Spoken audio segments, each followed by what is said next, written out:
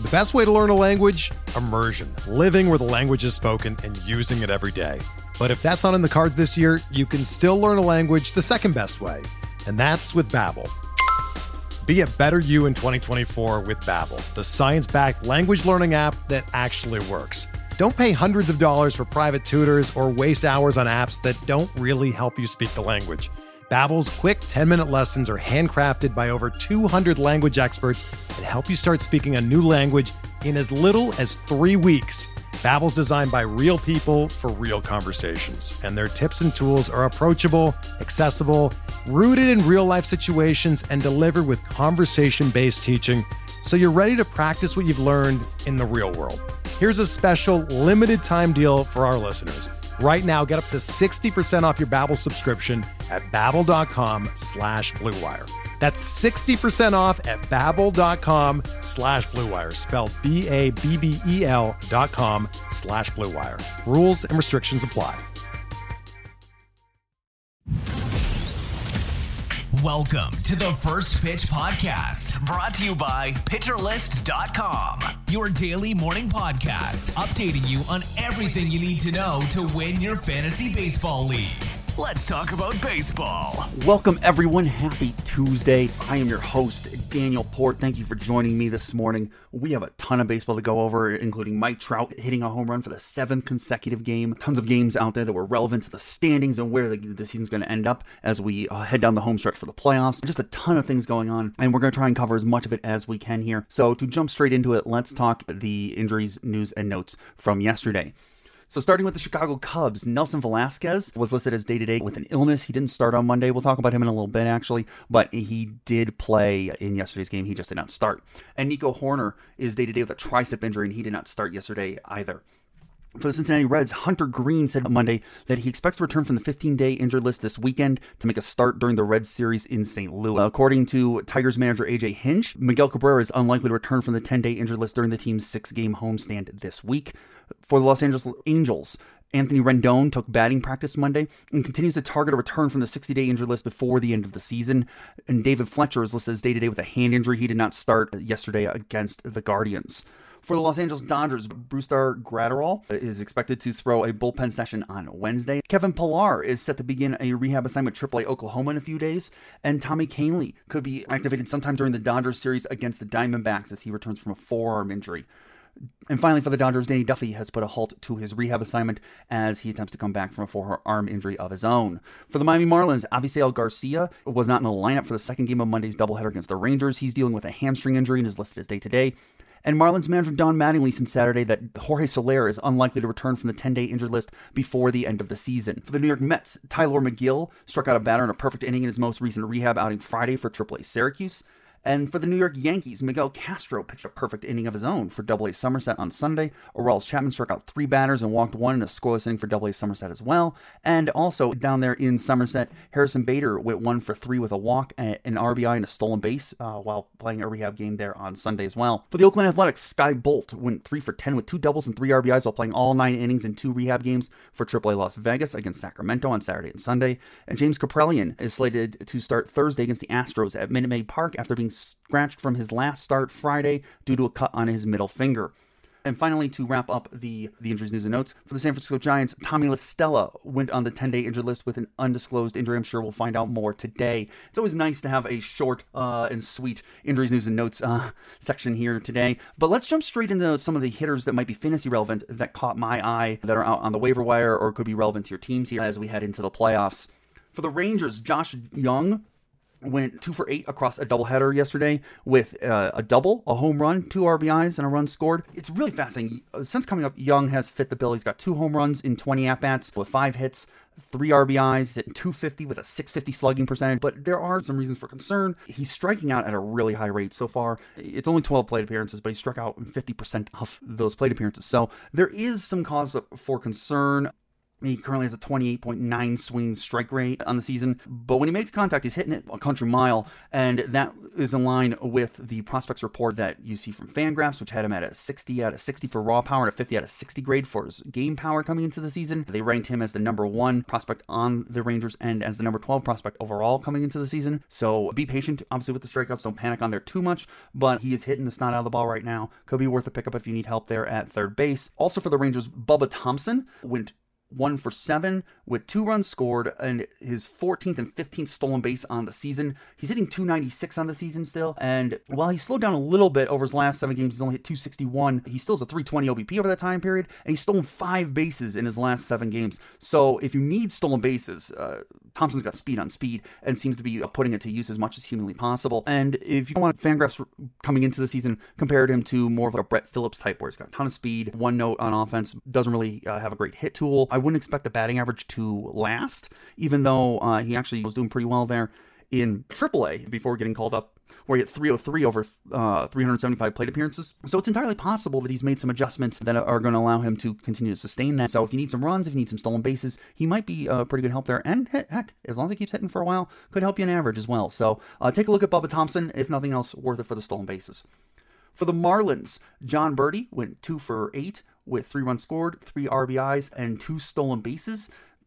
Berti had cooled off hardcore. He's only hit 231 over his last 30 games with a 308 slugging percentage. He has stolen 8 bases over that time period. He's genuinely been bad for about 3 months running now. He is an 85 WRC plus hitter in July, an 83 WRC plus hitter in August, and a 33 WRC plus hitter so far here in September. Unless you really need the stolen bases desperately, I think some of these leg injuries have caught up to Berti a little bit, and I think you can get some better stolen base options out there if you want to, let's say, like a Jake McCarthy or Bubba Thompson, that there are some better options out there if you need the stolen bases. Also for the Marlins, Garrett Cooper went 1 for 7 with 2 RBIs and a double. Over his last 7 games, he's hitting 370 with a 414 OBP and a 667 slugging percentage. He's got a home run over that time period and that double. 10 hits in his last 7 games with 6 RBIs and 4 runs scored. He's starting to get hot. He hadn't been hitting real well over his last 15 games. To give you an idea of how bad it's been, he was hitting 218. The hard part for Cooper is that he's been battling injuries on and off all season long. He's had wrist injuries, he's had calf injuries, he's had concussion issues, and all of these things have taken their toll on him throughout the season. And now maybe what we're seeing is that he's finally healthy and starting to hit the ball. On the season, he's got a 10.7% barrel rate, but since September 1st, though, he's been barreling the ball at a 17.4% rate. He's got a 52.2% hard hit rate over that time period. He's hitting the ball 91.4 miles an hour over that time period on average. Maybe we're starting to see finally Cooper be healthy and feeling good, but he is hitting the ball really well right now. And if you need help in average, in RBI, since he is hitting cleanup most days for the Marlins, he could really help you out there. And he's even going to chip in a couple home runs here and there. For the Astros, Jeremy Pena went 3 for 5 with 2 runs and an RBI with a double. And I saw a really fascinating article on Fangraphs about Jeremy Pena, and if you remember me talking about his power disappearing last year, this article by the fantastic Dan Szymborski backed up what I was talking about, in that really his plate discipline has fallen apart, and he's chasing pitches out of the zone way more often, and when you see that happening, the power goes with it, even though he is, for average, he's hitting 333 over his last 7 games with a 467 slugging percentage. There's definitely some causes for concern since we haven't really seen that power come back. If you look, basically, think of it this way. If you look from the beginning of the season through the end of July, he swung at 37.9% of pitches out of the zone, and he saw first pitch strikes on 66% of the pitches he saw. Go from August 1st on, and that he swung at 47.4% of pitches out of the zone, and that first pitch strike percentage goes up to 78.6%. And if you look, of all the first pitches that Pena has seen since August 1st, 40% of them were out of the zone. Of those pitches, 44.8% of those pitches resulted in strikes, thanks to Pena chasing. So that we're talking about pitches out of the zone as the first pitch of the at-bat that he was swinging at. That's an insane number. 26% of those strikes were swinging strikes, 10% of them were foul balls, and 8.6% were called strikes. So he was swinging at a ton of them, swinging and missing, and putting himself in a hole. Once you end up with an 0-1 count, the success rate of an at-bat goes down catastrophically. So this is not a recipe for success at all. Not a single one of these that he put even in play ended up being a hit. And if you look, going back before August 1st, while 47.3% of his first pitches were out of the zone, only 27.6% of them resulted in strikes. So he wasn't chasing as much. And I think what has ended up happening is the league has adjusted to Pena, has been attacking him in the zone more on the first pitch. And therefore, then when they go out of the zone, he's fooled and he's having a hard time making that adjustment. This happens all the time to rookies. This isn't surprising. The league makes an adjustment. Now he's going to have to make an adjustment. We may not see that adjustment until next year, but we'll just have to wait and see. Now for the Pirates, Rodolfo Castro went 1 for 4 with 3 RBIs and his 8th home run of the season. Castro's been struggling from a batting average perspective. He's only hit 179 over his last 7 games, but he's got 3 home runs over that time period with a .500 slugging percentage and 6 RBIs. So he's been smacking the crap out of the ball when he hits it. If you watch the home run, this was definitely a Great American Ballpark home run as it just got out over that really short fence there. But hey, they all count. As long as it gets over, it's just worth keeping in mind. I don't necessarily see a reason why the power should disappear this season. If you need it, Rodolfo Castro could be worth picking up. I don't know. Obviously, it's going to hurt you elsewhere in batting average. It could be worth picking up if you need those home runs. He's got 3 more games here in Great American Ballpark against the Reds, which could be huge. And then they go to Citi Field against the Mets. That's not a great park for power. But then he's got 2 against the Yankees, which is a top 2 ballpark on the season for home runs. And then back home against the Cubs and the Reds. Pittsburgh is not a great ballpark for home runs or anything like that. But the Cubs are the 2nd worst team in home runs per 9 on the road, and the Reds are the 8th worst. So there's plenty of power potential still there if you need it. So definitely take a look at Castro. Brian Hayes went 2 for 5 with a run scored and 2 stolen bases. That gives him 17 on the season. He's not, he's starting to get going again with the bat. He's hitting 261 over his last 7 games with 3 stolen bases. Almost no power. He's only got a 261 slugging percentage over that time period. He only has a 324 slugging percentage over his last 30 games. I think this is actually more of a byproduct of a combination of his approach and the fact that just injuries have plagued Hayes throughout the entire season. He's just really never been healthy after the first 2 months of the season. So keep that in mind as you look at this. Now, mind you, these 17 stolen bases does mark a career high for him in the majors. So that's really nice to see. I think really, especially if you're wondering where the power someday is going to come from with Brian Hayes, I do think he needs a major approach and swing adjustment here. He hits the ball on the ground far too much, and he goes to all fields far too much to really see the power we hope he has. He's a nice, strong, violent swing, much in the sense of, if you think of Jose Ramirez or an Adrian Beltre. He just needs to really start thinking about pulling the ball more often, hitting it in the air more often, and then we could really see finally that Brian Hayes breakout. On the other hand, if you need some stolen bases, he could be really helpful there. Also for the Pirates, Jack Suwinski went 0 for 5, but he did steal his 3rd base of the season. And I wanted to point out that Suwinski has been pretty hot lately as well. He's hitting 269 with a 321 OBP and a .500 slugging percentage. He's got 2 home runs in his last 7 games in that stolen base. The batting average has been horrendous at a 206 average on the season. It's worth noting, Suwinski in 267 at-bats has 16 home runs. So there's some major power potential here in terms of home runs. If you look on the season, he's got an 11.4% barrel rate with a 15.3 degree launch angle, an 88.2 mile per hour exit velocity, and a 40% hard hit rate. When you look at it, he's hitting the snot out of the ball when he can get it up in the air, which he does at a 44% rate for fly balls, and he pulls the ball 44.6% of the time. This is actually even a guy I could see getting a huge leap next year when the shift is gone, given how much he pulls the ball. But if nothing else, 16 home runs in 267 at-bats is elite power. Could really be very interesting. If you need home runs and can take the hit to your average rest of season, he could certainly help you there. And if nothing else, is a guy to keep an eye on for next year for sure. So far this year, he's absolutely crushed right-handed pitching, and that's something to really keep in mind, especially in daily leagues, or like Otnu or DFS. He has a 346 WOBA against right-handed pitching this season, and that gives you a 122 WRC+. He's hit 244, which is a much more acceptable batting average, with an 802 OPS and a 233 ISO. So he's absolutely crushing the ball against righties. And if you look at what he's got coming up, they have a doubleheader against the Reds starting today, and it'll be interesting to see who they pitch in those. If he comes up against Lodolo, that might actually end up being tomorrow. He probably will sit against Lodolo since he's a lefty, but if they throw out some righties out today, that could be some really nice power potential there. Then if you go on, the next series is against the Mets, who 4 of their 5 starters are right-handed. Same for the Yankees. And then the Cubs are 3 of their 5 are right-handed pitching. And then we come back to the Reds, who are split down the line righty-lefty. There's a chance that Suwinski keeps rolling, keeps hitting pretty well power-wise, and could be useful. For the Reds, Aristides Aquino went 2 for 3 with his 8th home run and 2 RBIs and a walk. He's been on fire his last 7 games, hitting 360 with a 429 OBP and an 840 slugging percentage with 3 home runs, 5 RBIs, and 3 walks over his last 7 games. And it's worth noting, over that time period, of those 9 hits that he has over his last 7 games, 3 of them are home runs, 3 of them are doubles. So he is absolutely demolishing the ball right now. And this is what he does. He's one of the streakiest hitters in baseball. When he's hot, look out. He's going to demolish the ball. But when he's cold, it is bad. He's mostly been pretty bad so far this season, but if you look, over 50% of his home runs in the season have come in his last 15 games. The numbers are indicative of his success. He's got a 10.3% barrel rate over those last 15 games with an 89.7 mile per hour exit velocity, a 46.2% hard hit rate, a 19.6 degree launch angle. They're fairly legit when he's hot. He's got a 43.6% fly ball rate to go with a 17.6% home run per fly ball rate, a 53.8% pull rate. He's hitting the ball very well right now, but you've got to acknowledge the risk, because while this hot streak is sky high in terms of its ceiling, the bottom is going to fall out of it at some point. That's what he's done whenever he comes up to the majors. You just be careful, understand trying to ride this hot streak. He's got 3 more games against the Pirates, so terrible pitching. But then it does go off where he has to face the Cardinals for 5 games. That's not a great matchup. And since they will be in St. Louis, it's not a great park for home runs. Then they do come back to the Great American Ballpark to face the Red Sox for 2 games and the Brewers for 4. The hard part is neither one of those teams give up a ton of home runs. So if you asked me to take a bet, I would bet that this hot streak ends sooner rather than later. But I also totally understand if you need the power jumping all over this. Moving on to the Tampa Bay Rays, Jonathan Aranda went 1 for 3 with an RBI, and since coming up for the Rays recently, he has amassed 29 plate appearances. And that's not a very large sample, obviously, but he has been fantastic. He's hitting .385 on the year with a .448 OBP and a .500 slugging percentage. No home runs yet, but he does have 3 doubles. He's walking at 10.3% rate and only striking out at 17.2% rate. He's just been fantastic. He's a 182 WRC plus, so obviously it is an incredibly small sample. So who is Aranda? He's actually been a pretty highly thought of hitter in the Rays system. He's just 24.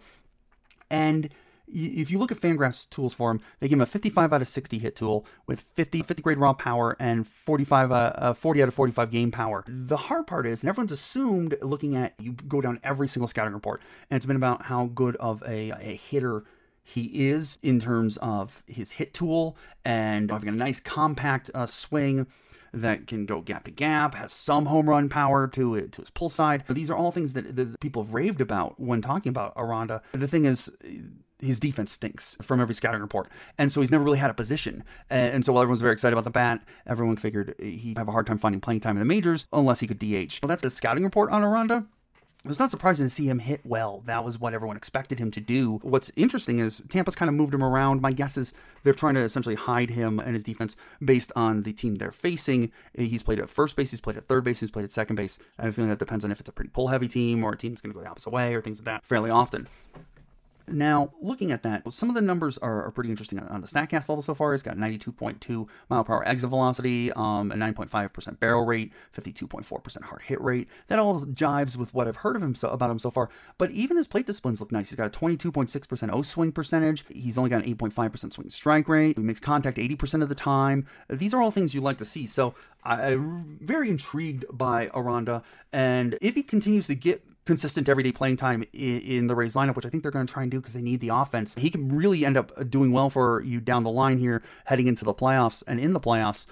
But it also might end up being like the gaggle of Pittsburgh guys we were talking about, where he's a name mostly to pay attention to for next year. For the Cubs, Rafael Ortega went 2 for 3 with his 7th home run, 2 runs scored and 2 RBIs. So he's been really great over his last 7 games, hitting .350 with a .391 OBP and a .500 slugging percentage with 1 home run. He's got 6 RBIs over that time period. And I've talked about Ortega quite a bit on this podcast. It's weird. His playing time lately has been all over the place. But if you look deeper at Ortega's numbers, especially at his barrels, what's interesting is he's looking so far like a hitter who doesn't barrel the ball very often. But when he does, he makes the most of it. His barrels almost always have really interesting results. Of his 11 barrels in the year, 4 of them went out for home runs. Another was a double. And no barrel that he's hit so far in the season was shorter than 366 feet. He's had outs of 396 feet, 385 feet, 395 feet, and 388 feet on the year. So when you look at it that way, you have to imagine in a normal full season, at least 1 or 2 of those also get out of the ballpark, and therefore we start even seeing more home runs out of Ortega. So it's really interesting to see how that translates to next year. But in general, those numbers will play, and it's just a question of really whether we see that power and some of those long hit barrels translate to home runs this year or next year. Definitely worth keeping an eye on, especially if his playing time kind of gets ironed out. The hard part is he does get DeGrom today, so obviously you don't want to play him today. And then the Mets, they finished their series with the Mets on Wednesday. So then they move back to Wrigley and they get the Rockies, which could be a really nice matchup. The Rockies pitchers give up a ton of home runs. None of them are really having a great season, so they're all pretty good matchups. They have the league's worst ERA. They have the second worst ERA in the league on the road. Like, it could be a really nice matchup. So if you're looking to stream some hitters this week, Rafael Ortega could be a really nice pick. And after that, it does head over to face the Marlins. That's not a great matchup. They have pretty darn good pitching. But then they go and take on the Pirates, who have terrible pitching. And finally, the Phillies and the Reds. There could be some real nice use for Rafael Ortega. And so those are the hitters that caught my eye from yesterday. Let's jump into the pitching, because there were some really interesting pitchers going yesterday too. So first for the Giants, Alex Cobb went 7 innings pitched, giving up just 6 hits, no earned runs, and striking out 7 hitters. Cobb has been fantastic. This has been another classic San Francisco turnaround. It's been really cool. Over his last 7 games, he's at 2.20 ERA, over 41 innings pitched with 40 strikeouts. Over his last 15 games, it's continued. He's only has a 2.46 ERA over that time period. So he's been just really good for quite a while. And actually, if you go all the way back to July 1st, he's had 14 starts since then. He's given up 0 earned runs in 6 of those starts, and he's had quality starts in 9 of those starts. And really for him, the key has been the splitter and the sinker. They've worked really well in tandem together for him so far this year as his 2 major offerings. That splitter has accumulated 3.8 P-val on the season, and his sinker has accumulated 6.5 P-val. This is the second year in a row his sinker has gotten good results and has been improving every year. And really what that boils down to is how he's locating it. So since the start of 2021, Cobb has thrown 1,540 sinkers. He's located 36.5% of those sinkers down, either in the zone or out of the zone.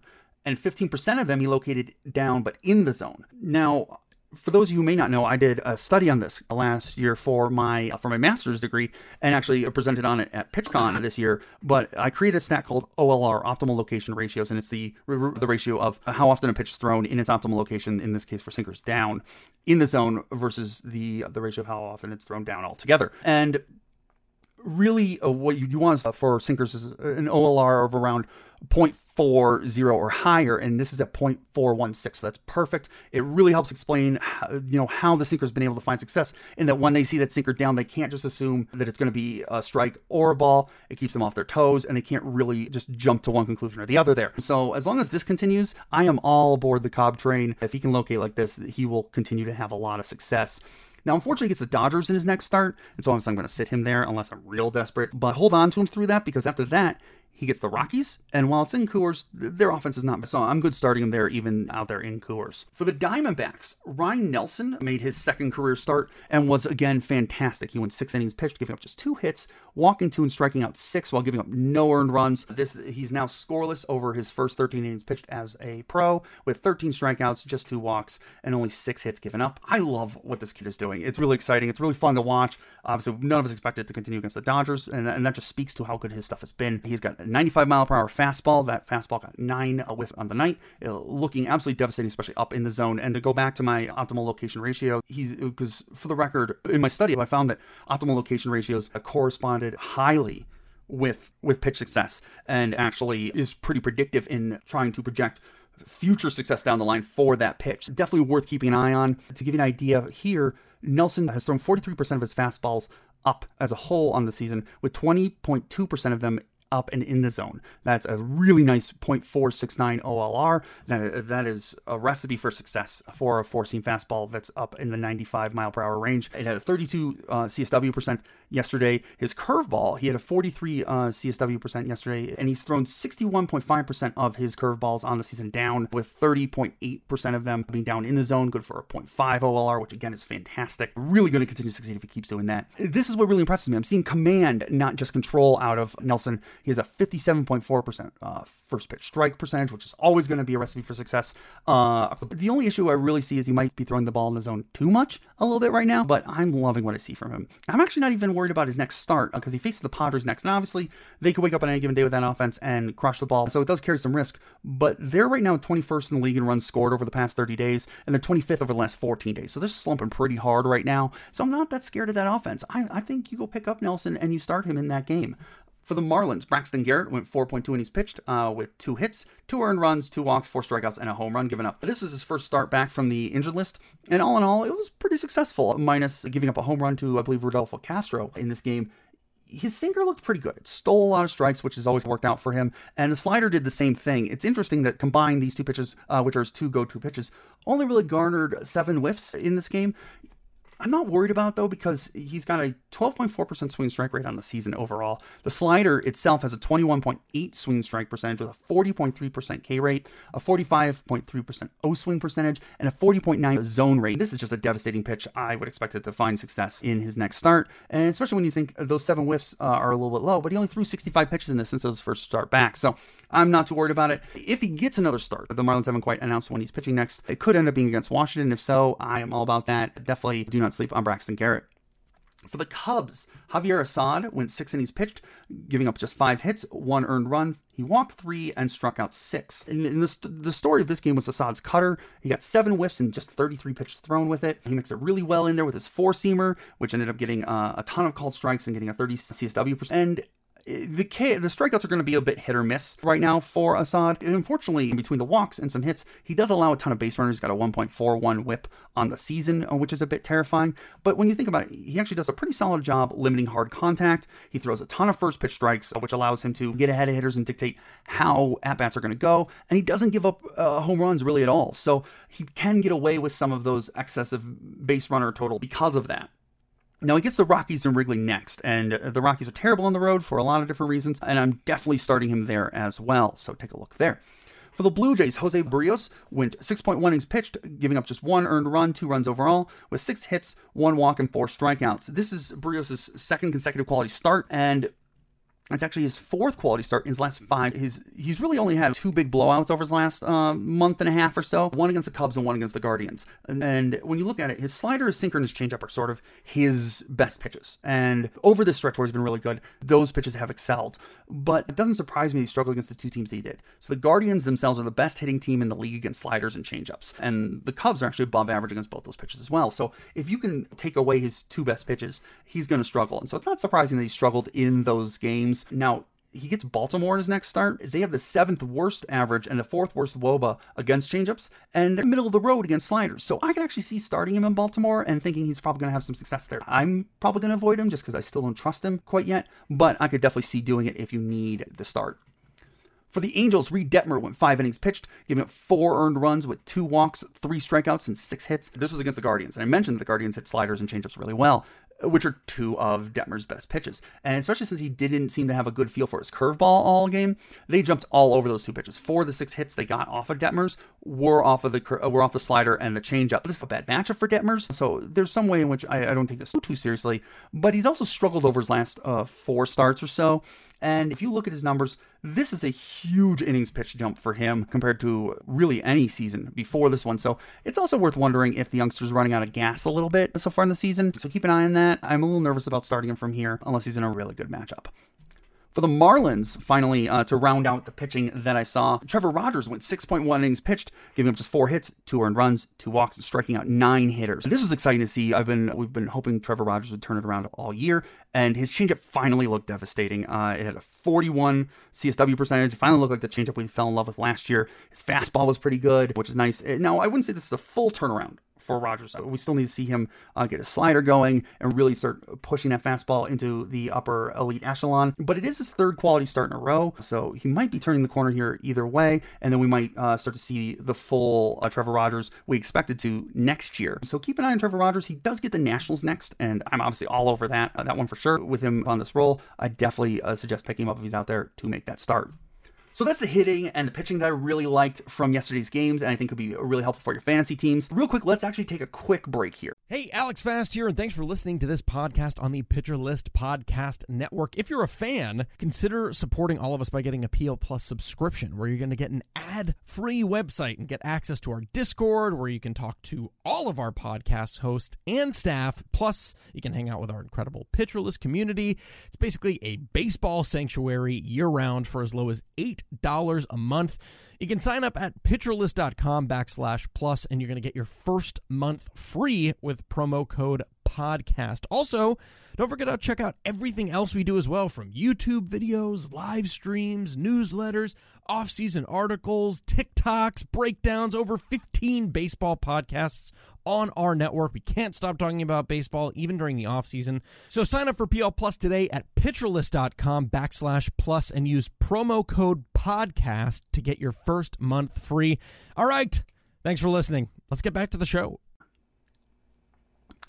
Thank you so much. I get to now catch my breath. I got a little sip of tea. I am ready to go. But real quick, before we jump into today's action, let's check in with Mark Paquette for the weather.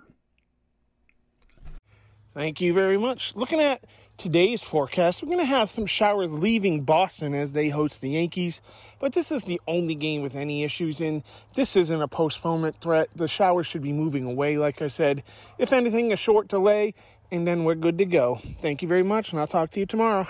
Thank you so much, Mark. So let's talk today. There's some really fun stuff going on today in baseball. Looking at some of the big games we got going on. The Padres and the Mariners are playing each other. And actually, this is a huge ramifications on the standings as the Padres are trying to hold on to the last wild card spot there in the National League. And the Mariners are actually trying to hold on to the wild card in the American League. And actually, this game will feature Yu Darvish going against Logan Gilbert. So that's a really exciting matchup. I'm really looking forward to that. The Rays are taking on the Blue Jays in a doubleheader. The first game, which has Jeffrey Springs going up against Alek Manoah, should be a really fun matchup. And they're actually those other two teams in the wild card. So they are separated by just a half game in the wild card standings. So today could have a huge impact on how the season shakes out here for these two teams.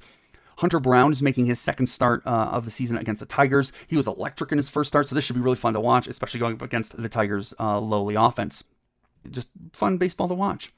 Now, in terms of hitters I'm looking to stream, I'm looking at Pirates. We haven't quite had, they haven't announced who's starting. They have a doubleheader today, and they haven't actually announced who's starting for the Reds in either of these games. But depending on who it is, I like Pirates hitters, if nothing else, try and get in on that doubleheader. For the Reds, actually, on the other side of this, Johan Oviedo has a 7.71 ERA for the Pirates over his last two starts. I'd love to put some Reds up against that guy. And Luis Ortiz is making his first career start, so you don't mind going up against the rookie there, as he's actually struggled in the minors so far this season as well. I like any of the Twins going against Chris, and any White Sox I can get my hands on going against Chad Kuhl. So you're thinking of, anyways. And then any White Sox I can get the matchup there against Chad Kuhl. They're both outside of Coors, and it's just not very good. Now, the pitchers I'm looking to stream. I like Dean Kramer against the Nationals. That should be a really nice start for him. There aren't a ton of really great streamer matchups out that I liked. So this is my go-to. I could see looking at Jose Suarez against the Guardians, even though they do hit the changeup pretty well. He's been really pitching well lately, or even going Ken Waldichuk against the Rangers if he's available. So that's everything I got going on today. That is our podcast. Thank you so much for joining us. Enjoy Tuesday baseball. Enjoy your day, and thank you so much for joining me. This has been the First Pitch Podcast, brought to you by PitcherList.com. If you enjoyed today's episode, rate us on iTunes, follow us on Twitter @PitcherList, and help support what we do by joining our Discord with PitcherList Plus at PitcherList.com/plus.